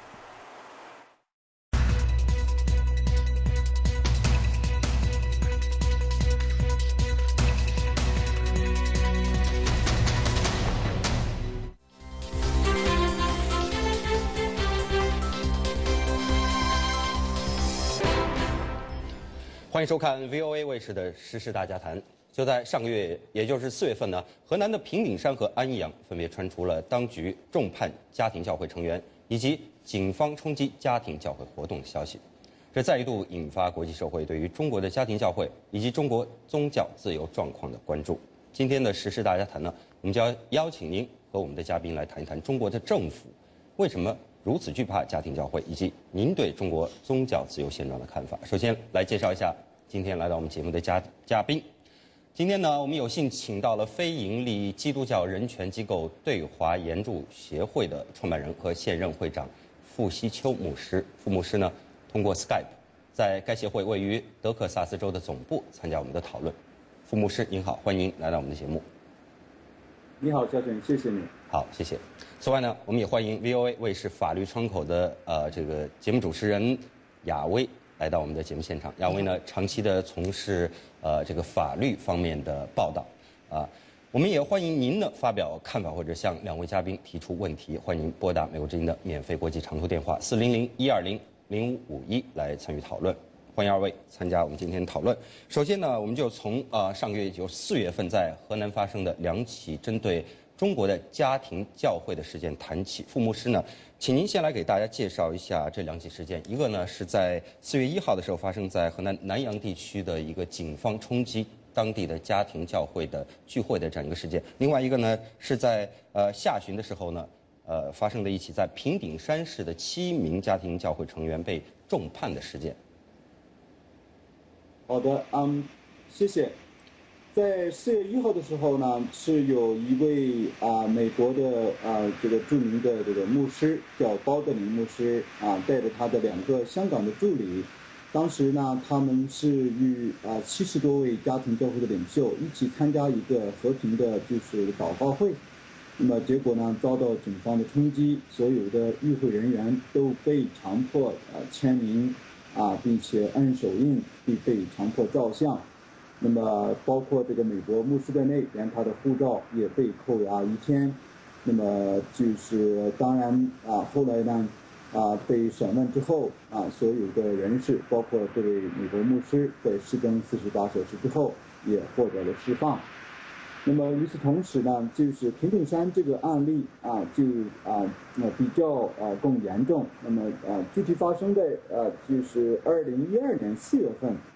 当时呢是这些家庭教会的领袖正在学习一些这个圣经，那么聚会的时候就被抓起来，结果呢7位家庭教会领袖呢都当时是被刑事拘留，接着呢就被以利用邪教破坏法律实施罪被这个起诉。那么直到这个去年的年底就2012年12月份才是有的一审在河南省平顶山市人民法院呢就以这个以这个所谓的邪教利用邪教破坏国家法律实施罪对他们进行审判。那么这个判决书呢是2013年4月1号刚刚发出，但是呢过了接近半个月才通知律师那么就以这个罪名呢，这7位的家庭教会领袖分别被判处3年到7年半有期徒刑不等其中有4位女性3位男性。那么其中呢有2位女性呢是仅因为聚会场所在他们家里就被分别判处4年和3年半的有期徒刑。好的，傅牧师呢，刚您谈到在第2宗这个案例里面呢，这7位家庭教会的成员被重判的这个罪名呢，是因为他们举行这个邪教的活动。那我看了一下这个相关，就是您这里发布这个消息说，官方认定他们参与的这个教会的活动呢，属于这个呼喊派。您给大家介绍一下这个呼喊派到底是怎么回事？为什么被官方定为邪教？那么这7名这个成员被判刑的成员，他们参与这个家庭教会的活动，跟呼喊派有没有什么直接的关系？首先呢，这个呼喊派是中国政府在从80年代初加给一批的家庭教会的一个罪名。那么从1983年中国政府实行所谓的严厉打击刑事犯罪活动，那么特别呢就针对家庭教会的活动呢，他们都以这个所谓的呼喊派的名义对这些家庭教会不管你是什么样的宗派都以呼喊派的名义进行打压。那么这个所谓的呼喊派呢在这个宗教信仰上实际上是一个很和平的一个信仰。那么他们呢就是在美国实际上呢都被这个也是承认的是一个就是基督徒的信仰。那么当然就是有一些极个别的，那么不知道就连他们这个所谓被指控的所谓的这个呼喊派呢，他们自己都不承认这些极个别的有一些呢就是这个散发传单啦，对，就是因着他们这个受了极大的逼迫。那么中国政府呢是把这个所呼喊派呢，实际上就有一点像这个当年对付99年对付法轮功一样，那么就是给你一个特别的形式化的罪名。那么实际上从教义上来讲呢他们属于这个相信中国这个一个家庭教会的可以说先驱吧，也是因为迫害这个被判处无期徒刑甚至这个到晚年的时候1972年就是被这个折磨致死，就是弥托生先生。那么所以他们读的这些书籍呢，你看到他们群里山市在鉴定他们读的宗教书籍的时候，其中提到了尼托生的王集。那么尼托生呢，是国内外的家庭教会都非常敬重并且接受的一位就是这个福音派的神学家。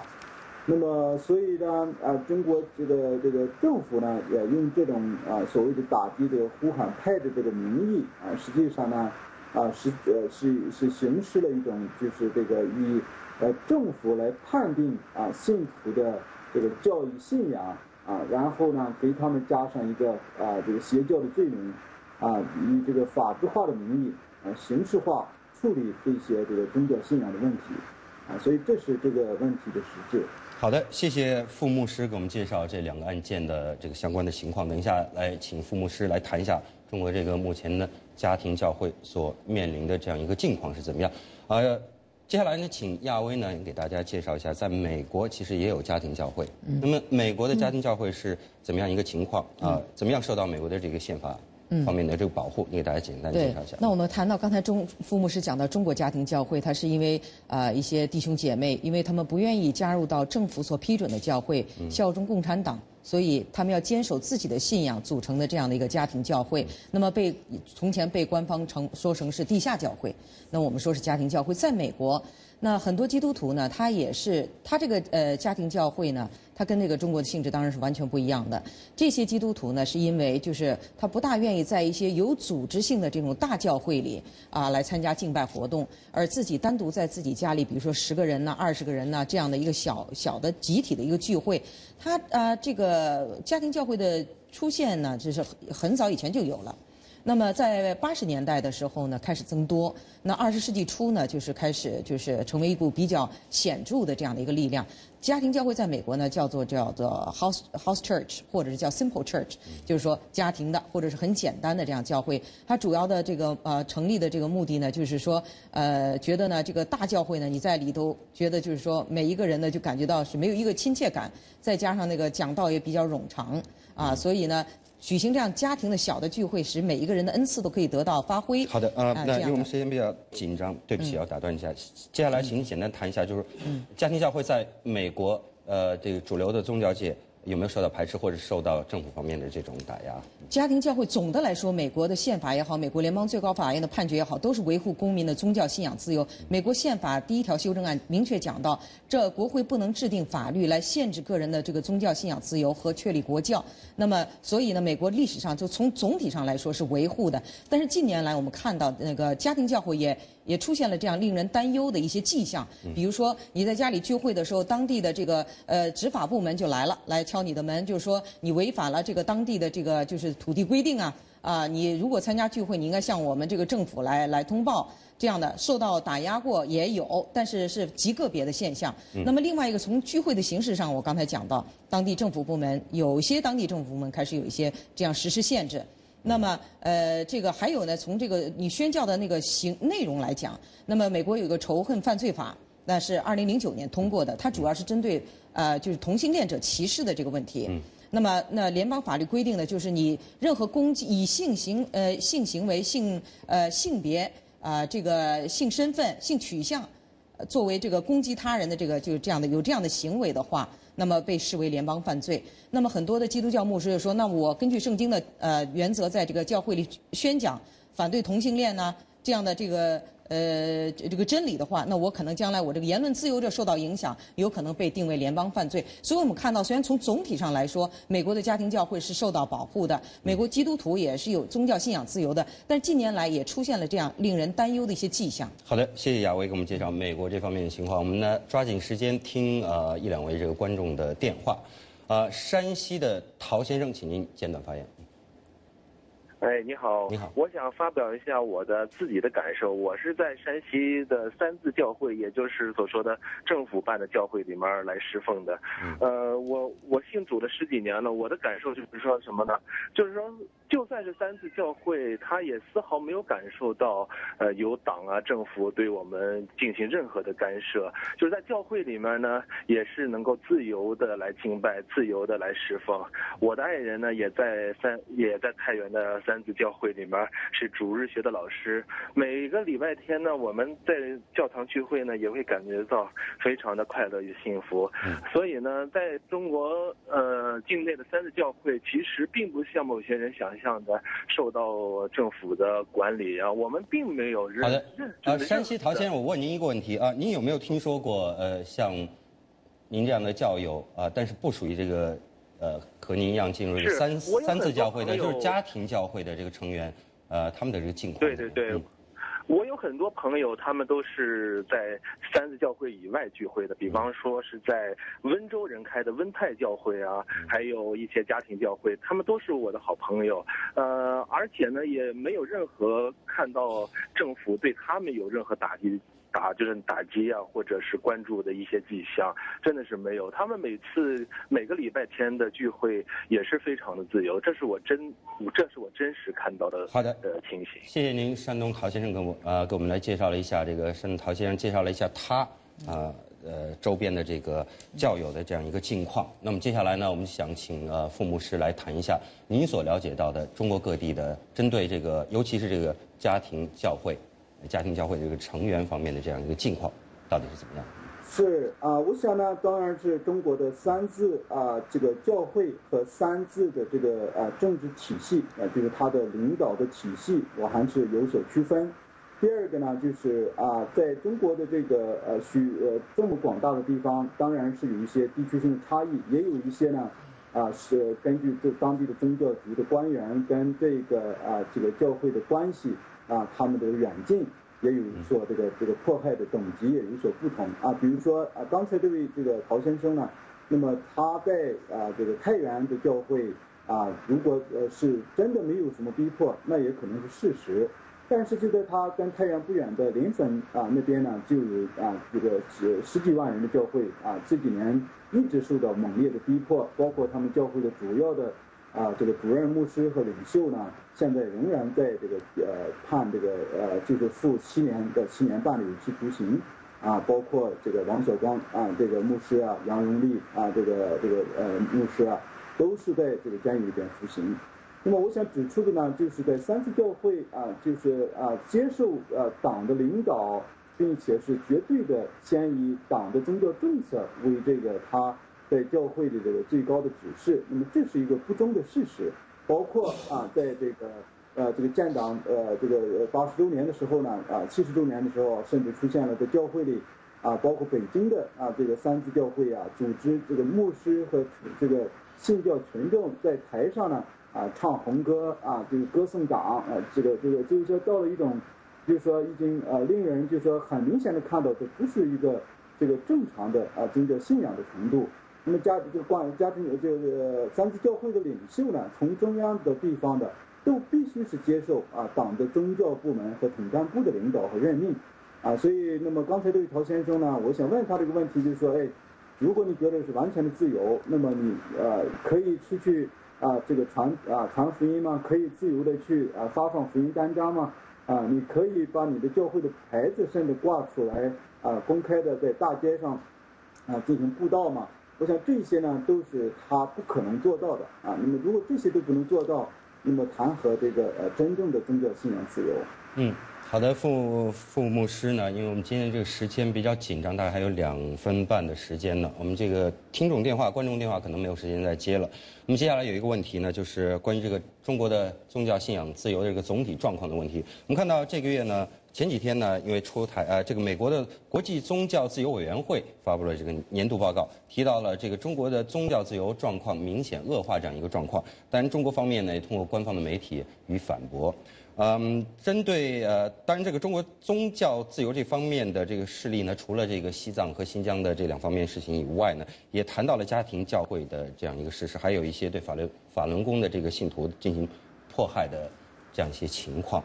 那么您从总体上来还剩大概2分钟的时间，您给大家来介绍一下您所了解到的中国宗教自由的这样一个状况。美国国际宗教自由委员会呢，当然是一个比较独立的这个政府的咨询单位。从2008年从1998年通过的法律之后连续15年，那么就是这个宗教自由委员会呢都要向就是美国总统和国会呢提交一个所谓特别关注国名单就是 Country of Particular Concern。那么这个名单上呢，很可惜的是，连续15年中国年年榜上有名这就表示呢，就是国际公认的就是说一个客观的，就是这个调查呢得出的结论就是中国政府在每年都有系统的严重的，并且是延续性的对这个宗教进行这个自由的独立的宗教团体进行迫害，包括家庭教会。那么，所以根据我们自己独立的调查结果和我们可以说是冰山一角的这些这个案例的这个搜集和介绍呢就是今年2012年就我们就看到呢，就是这个宗教迫害呢又一次更严重的加剧不论是迫害的人数还是迫害的程度。比如说一个很简单的，就是在北京首都的一个家庭教会叫北京守望教会连续2年。那么每一个礼拜天一直到现在还没有停止，都有他们的会友有从被这个抓捕，从20多人到100多人不等就是仅仅因为这些他们这个教会呢有1000多人是一个家庭教会，仅仅因为他们是一个家庭教会，那么政府不仅仅是拒绝他们在民政局去合法的注册，而且呢就是不准他们去租地方去聚会，也把他们这个信徒捐献所买下来的一个大厦就拒绝交给他们钥匙，所以他们没有别的办法，只有去这个户外崇拜。那么在这样的场合下呢，这个守望教会的5位牧师和长老呢，都被在过去长达2年之久被囚禁在家，24小时就有4个警察在门外看守，不能出门。好的，谢谢傅牧师给我们介绍这些在中国的家庭教会的这个活动还有成员受到打压这样一个情况，也希望引起大家的关注。那么实在抱歉，那雅薇今天这个讨论的时间比较紧凑还有各位这个听众观众朋友打来电话有许多朋友还等在线上，没有办法再参与我们的讨论了。这次的时事大谈的讨论就到这里结束了再一次感谢傅希修牧师还有雅薇来到我们的节目现场，同时呢也感谢各位观众听众的这个参与呢。不过要强调一点是，讨论中各位发表的都是个人的观点，并不一定代表美国之音和 VOA 卫视。此外，你也可以登录美国之音中文网收看时事大家谈的最新以及过往的视频。我们的网址是 voachinese.com。接触信息的脉动，感受时代的心跳，持续可靠的消息来源，平衡客观的新闻理念。我是樊东明，欢迎收看美国之音 VOA 卫视。拒绝偏激与炒作，倾尽全力去做。传媒精品，全新打造唯信唯实新闻天职。美国之音 VOA 卫视。欢迎您继续收看美国之音 VOA 卫视。宾夕法尼亚州城市伯利恒从前号称是美国的钢铁城市，也就跟美国其他的制造业面临衰退局面的城市一样呢，伯利恒钢厂已经在20年前停止了主要的运营，10年前呢最终破产，原址上只有铁锈和废墟。生长在当地的年轻的摄影家艾丽莎·舒克用自己的照相机记录了衰败之后的伯利恒展现出的独特的艺术美感。接下来请看《我美国人》。摄影家艾丽莎·舒克生长在宾夕法尼亚城市伯利恒。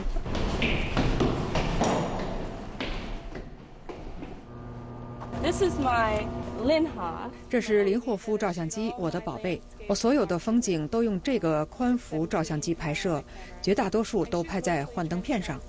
照相机配置了4个镜头。艾丽莎2005年从罗切斯特艺术学院毕业以后，成为专业摄影家。我就是在那边的山谷里长大的，那块地方是伯利恒的一个区，叫喷泉山。这座城市也是他主要的创作对象。我第一次上来这个屋顶很有意思，这个从远处鸟看的角度很新鲜。就像闪回一样，我有新鲜的感觉，生活很美好。你看，到处都是绿色，这么漂亮。我们这是一个非常漂亮的小城市。Beautiful, beautiful little city. Bethlehem is a beautiful city. Great place.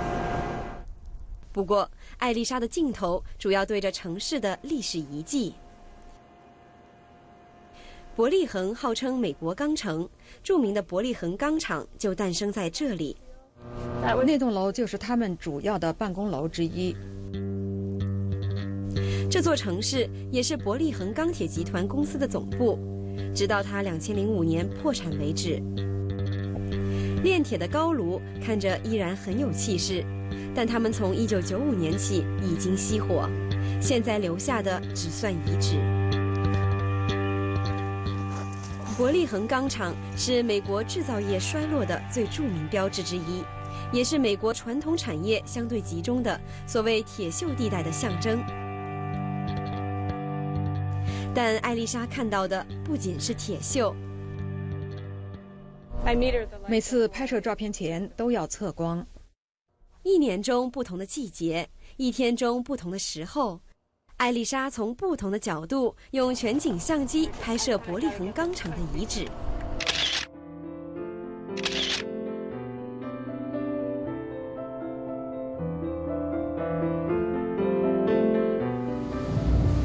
伯利恒钢厂创办于1857年，它是美国第一家大规模生产工字钢的企业。美国很多地标式的建筑，比如纽约的乔治华盛顿大桥、克莱斯勒大厦、帝国大厦等等，都由伯利恒的产品支撑。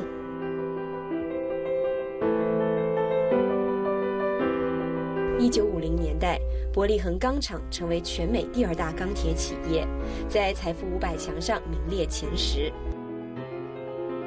自那以后，随着欧洲和日本的经济全面复苏，美国钢铁工业在激烈的竞争中逐渐处于劣势，伯利恒钢厂一步步走向衰落，直到2003年全部停止运营。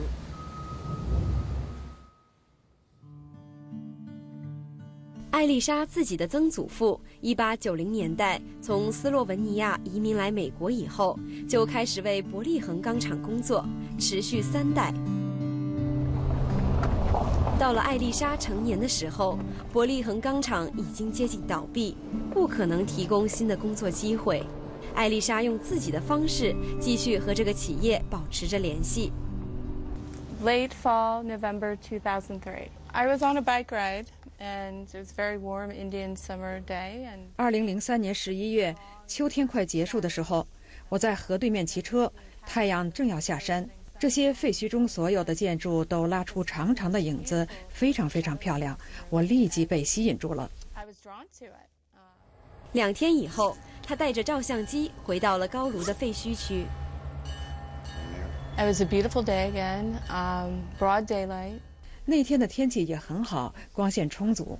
我离高卢越来越近，它们也显得越来越大。我的心跳在加速，因为我从来没有离高卢这么近过。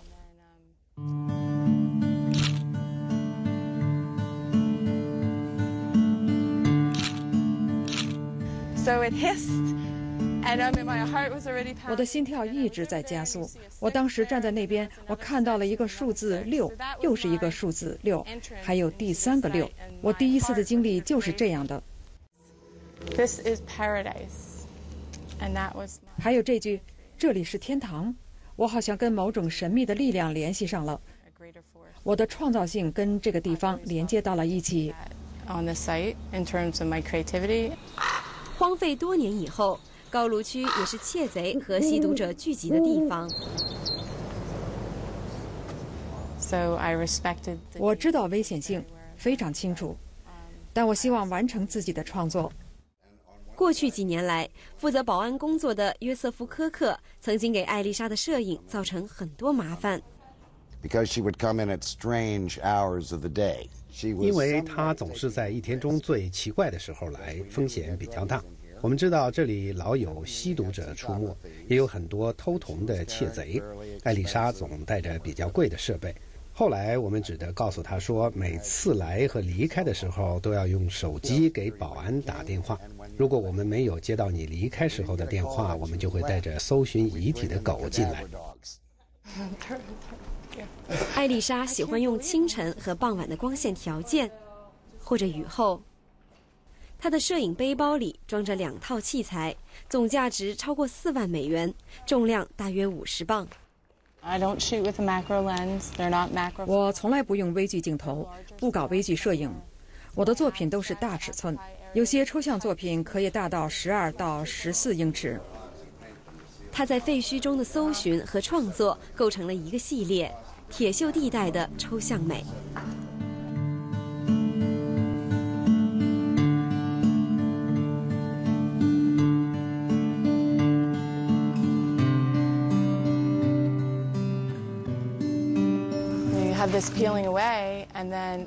你看这些都在剥落，你下次再来的时候，样子很可能就变了。我的照片也像记录历史，拍过的景物很可能已经消失。伯利恒钢厂破产以后，一直是个受各路摄影家关注的创作场所。艾丽莎的作品显著不同。我看到她的作品的时候，总是会惊叹。我看到过很多关于伯利恒钢厂的作品，但艾丽莎的照片超越了一般的视觉描述，非常有诗意。艾丽莎和她的作品出现在城市的各个角落。一方面，她以伯利恒的独特遗产为创作灵感；另一方面，她也以艺术创作为自己的城市做着贡献。她既从现存的废墟中发现美，同时也用自己的技能保存伯利恒过去的黄金岁月。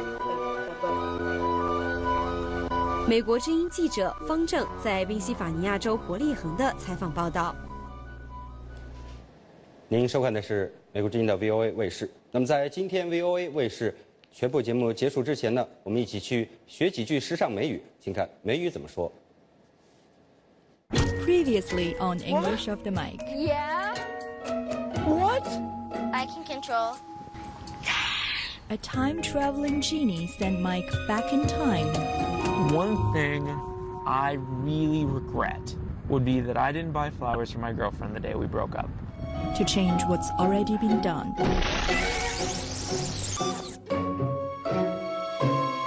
With flowers in hand, he wanted to bring back the love of his life.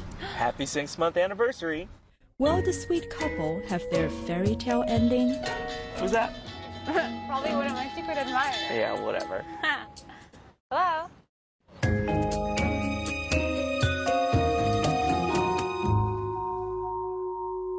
Yes, this is she. Really? Oh my gosh. Of course, 9 a.m. next Wednesday. Thank you. What was that? Oh my gosh. What? NBC. NBC needs an assistant producer. Okay. They chose me. LA is calling my name. Oh, Okay. This is great. But just calm down, okay? Just. What about us? Well, you can come to LA on the weekends, and I'll fly home for the holidays. It's a 6-hour flight to LA, non-stop. So, you don't want me to go? This is a once-in-a-lifetime opportunity. I know. I was just... Mike, I don't get this. Whenever something good happens, you always throw cold water on me. You said you'd support my dreams, but do you? Okay, look. I'm just trying to think about us. Do you know how many couples survive a long-distance relationship? And if, let's say it does work out, in 2 years, then what? I have family in D.C. I don't want to live, and obviously you would die for this job. Why do you have to be so sarcastic? So now I'm the selfish one and you're the one who cares about a relationship? What about all the times you never answered my text message? Did I ever blame you? Or the time my family was visiting and you said you weren't feeling well, but really you were just staying home? Did I ever say a word? Okay, whoa. Those are completely separate issues. You always buy me flowers. Do you think flowers are really going to fix our problems? You're so immature. I thought you liked flowers. Yes, I do. Every girl likes flowers. But relationships are not just about flowers, pictures, and chocolates. They're about dynamics, chemistry, and mutual support for each other. If you got your dream job in China and had to move, I'd support you in a heartbeat. I would never stand between you and your dream job. Mike, this wouldn't even work if I were not going to LA. We're taking a break. Story of my life. Where's that genie? Where's that genie? I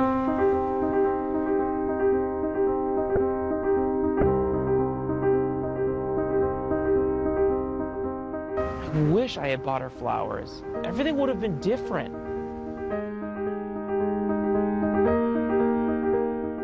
You think flowers are really going to fix our problems? You're so immature.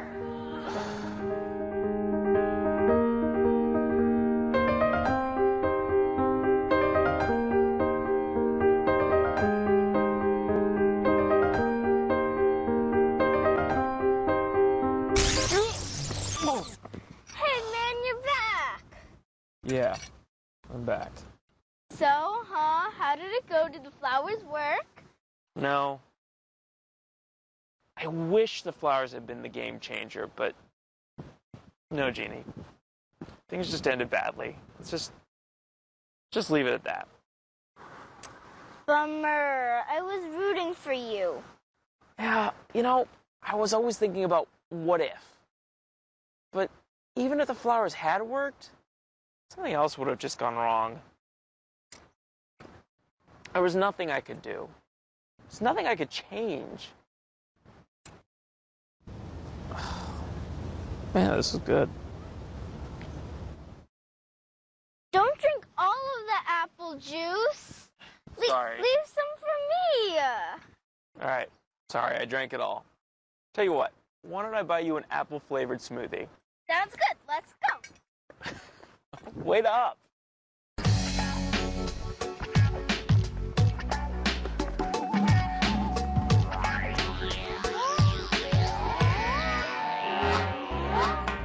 Once-in-a-lifetime opportunity.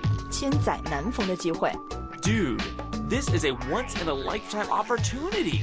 Why on earth are you hesitating? Go for it. 哥们儿，这可是千载难逢的好机会，你干嘛还犹豫啊？好好把握。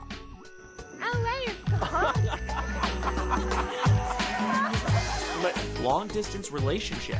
异地恋。Long-distance relationships can be difficult and romantic at the same time. 异地恋谈起来辛苦，但同时呢，也可以很浪漫。We're doing an English teaching show. Where? For Voice of America. Yeah. In a heartbeat. 立刻毫不犹豫的。If I had the money, I would buy that house in a heartbeat. 如果我有钱，我会毫不犹豫的把那个房子买下来。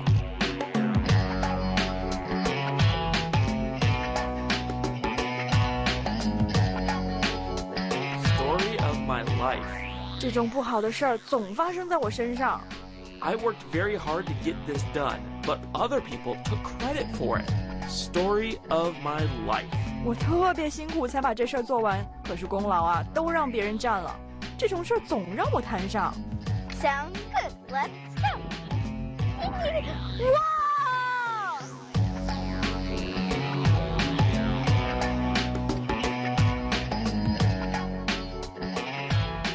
Game changer. 扭转局势的事物。